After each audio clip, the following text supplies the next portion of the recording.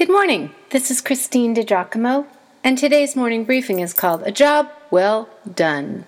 It's from 1 Timothy chapter 6, verses 1 and 2. Here's the scene.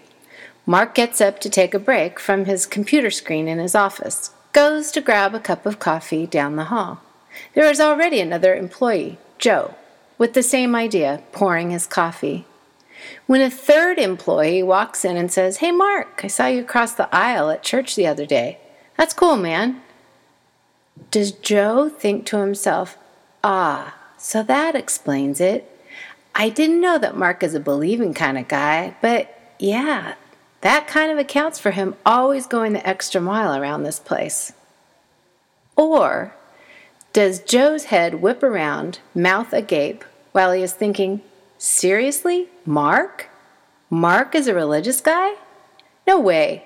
Never has a good word to say about anybody, quick to throw someone else under the bus, and usually the first one out of here in the afternoon.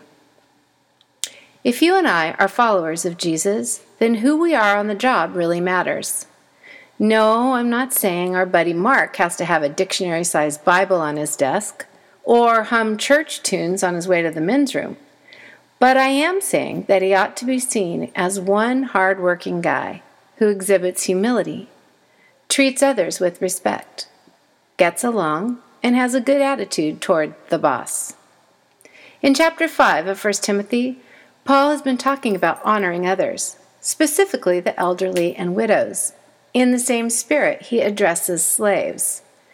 All who are under the yoke of slavery should consider their masters worthy of full respect, so that God's name and our teaching may not be slandered. Those who have believing masters should not show them disrespect just because they are fellow believers. Instead, they should serve them even better because their masters are dear to them as fellow believers and are devoted to the welfare of their slaves.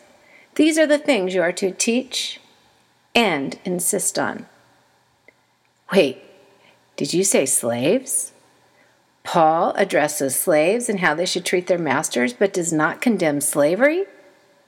I have loved getting to know the fiber of Paul's character, but man, this completely angers me. Why didn't Paul take the opportunity to condemn slavery? Once again, the historical and cultural setting is critical to understand. Paul is writing to Timothy, who is pastoring the church in Ephesus, under the tyranny of the Roman government. At that time, there were about 60 million slaves in the Roman Empire. Any revolt by slaves led to severe punishment, oftentimes death, because Rome could ill afford such rebellion. For the young church to take on the slavery matter at this time would have been disastrous. Actually, that's an understatement. It would likely have annihilated Christianity. Instead, as Christianity grew, and the love of Christ permeated society, in the end, slaves were voluntarily freed. Reform, that is, true life and heart change, comes through the slow penetration of the Holy Spirit into the human situation. It happens in God's time, not ours. It happened in God's way, not ours.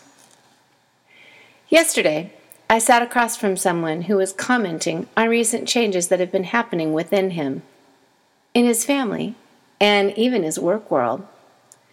He had difficulty expressing how those changes came to be, except that he did say that he has recently been reading the Bible, a new thing for him, praying more, and just generally thinking a whole lot more about God.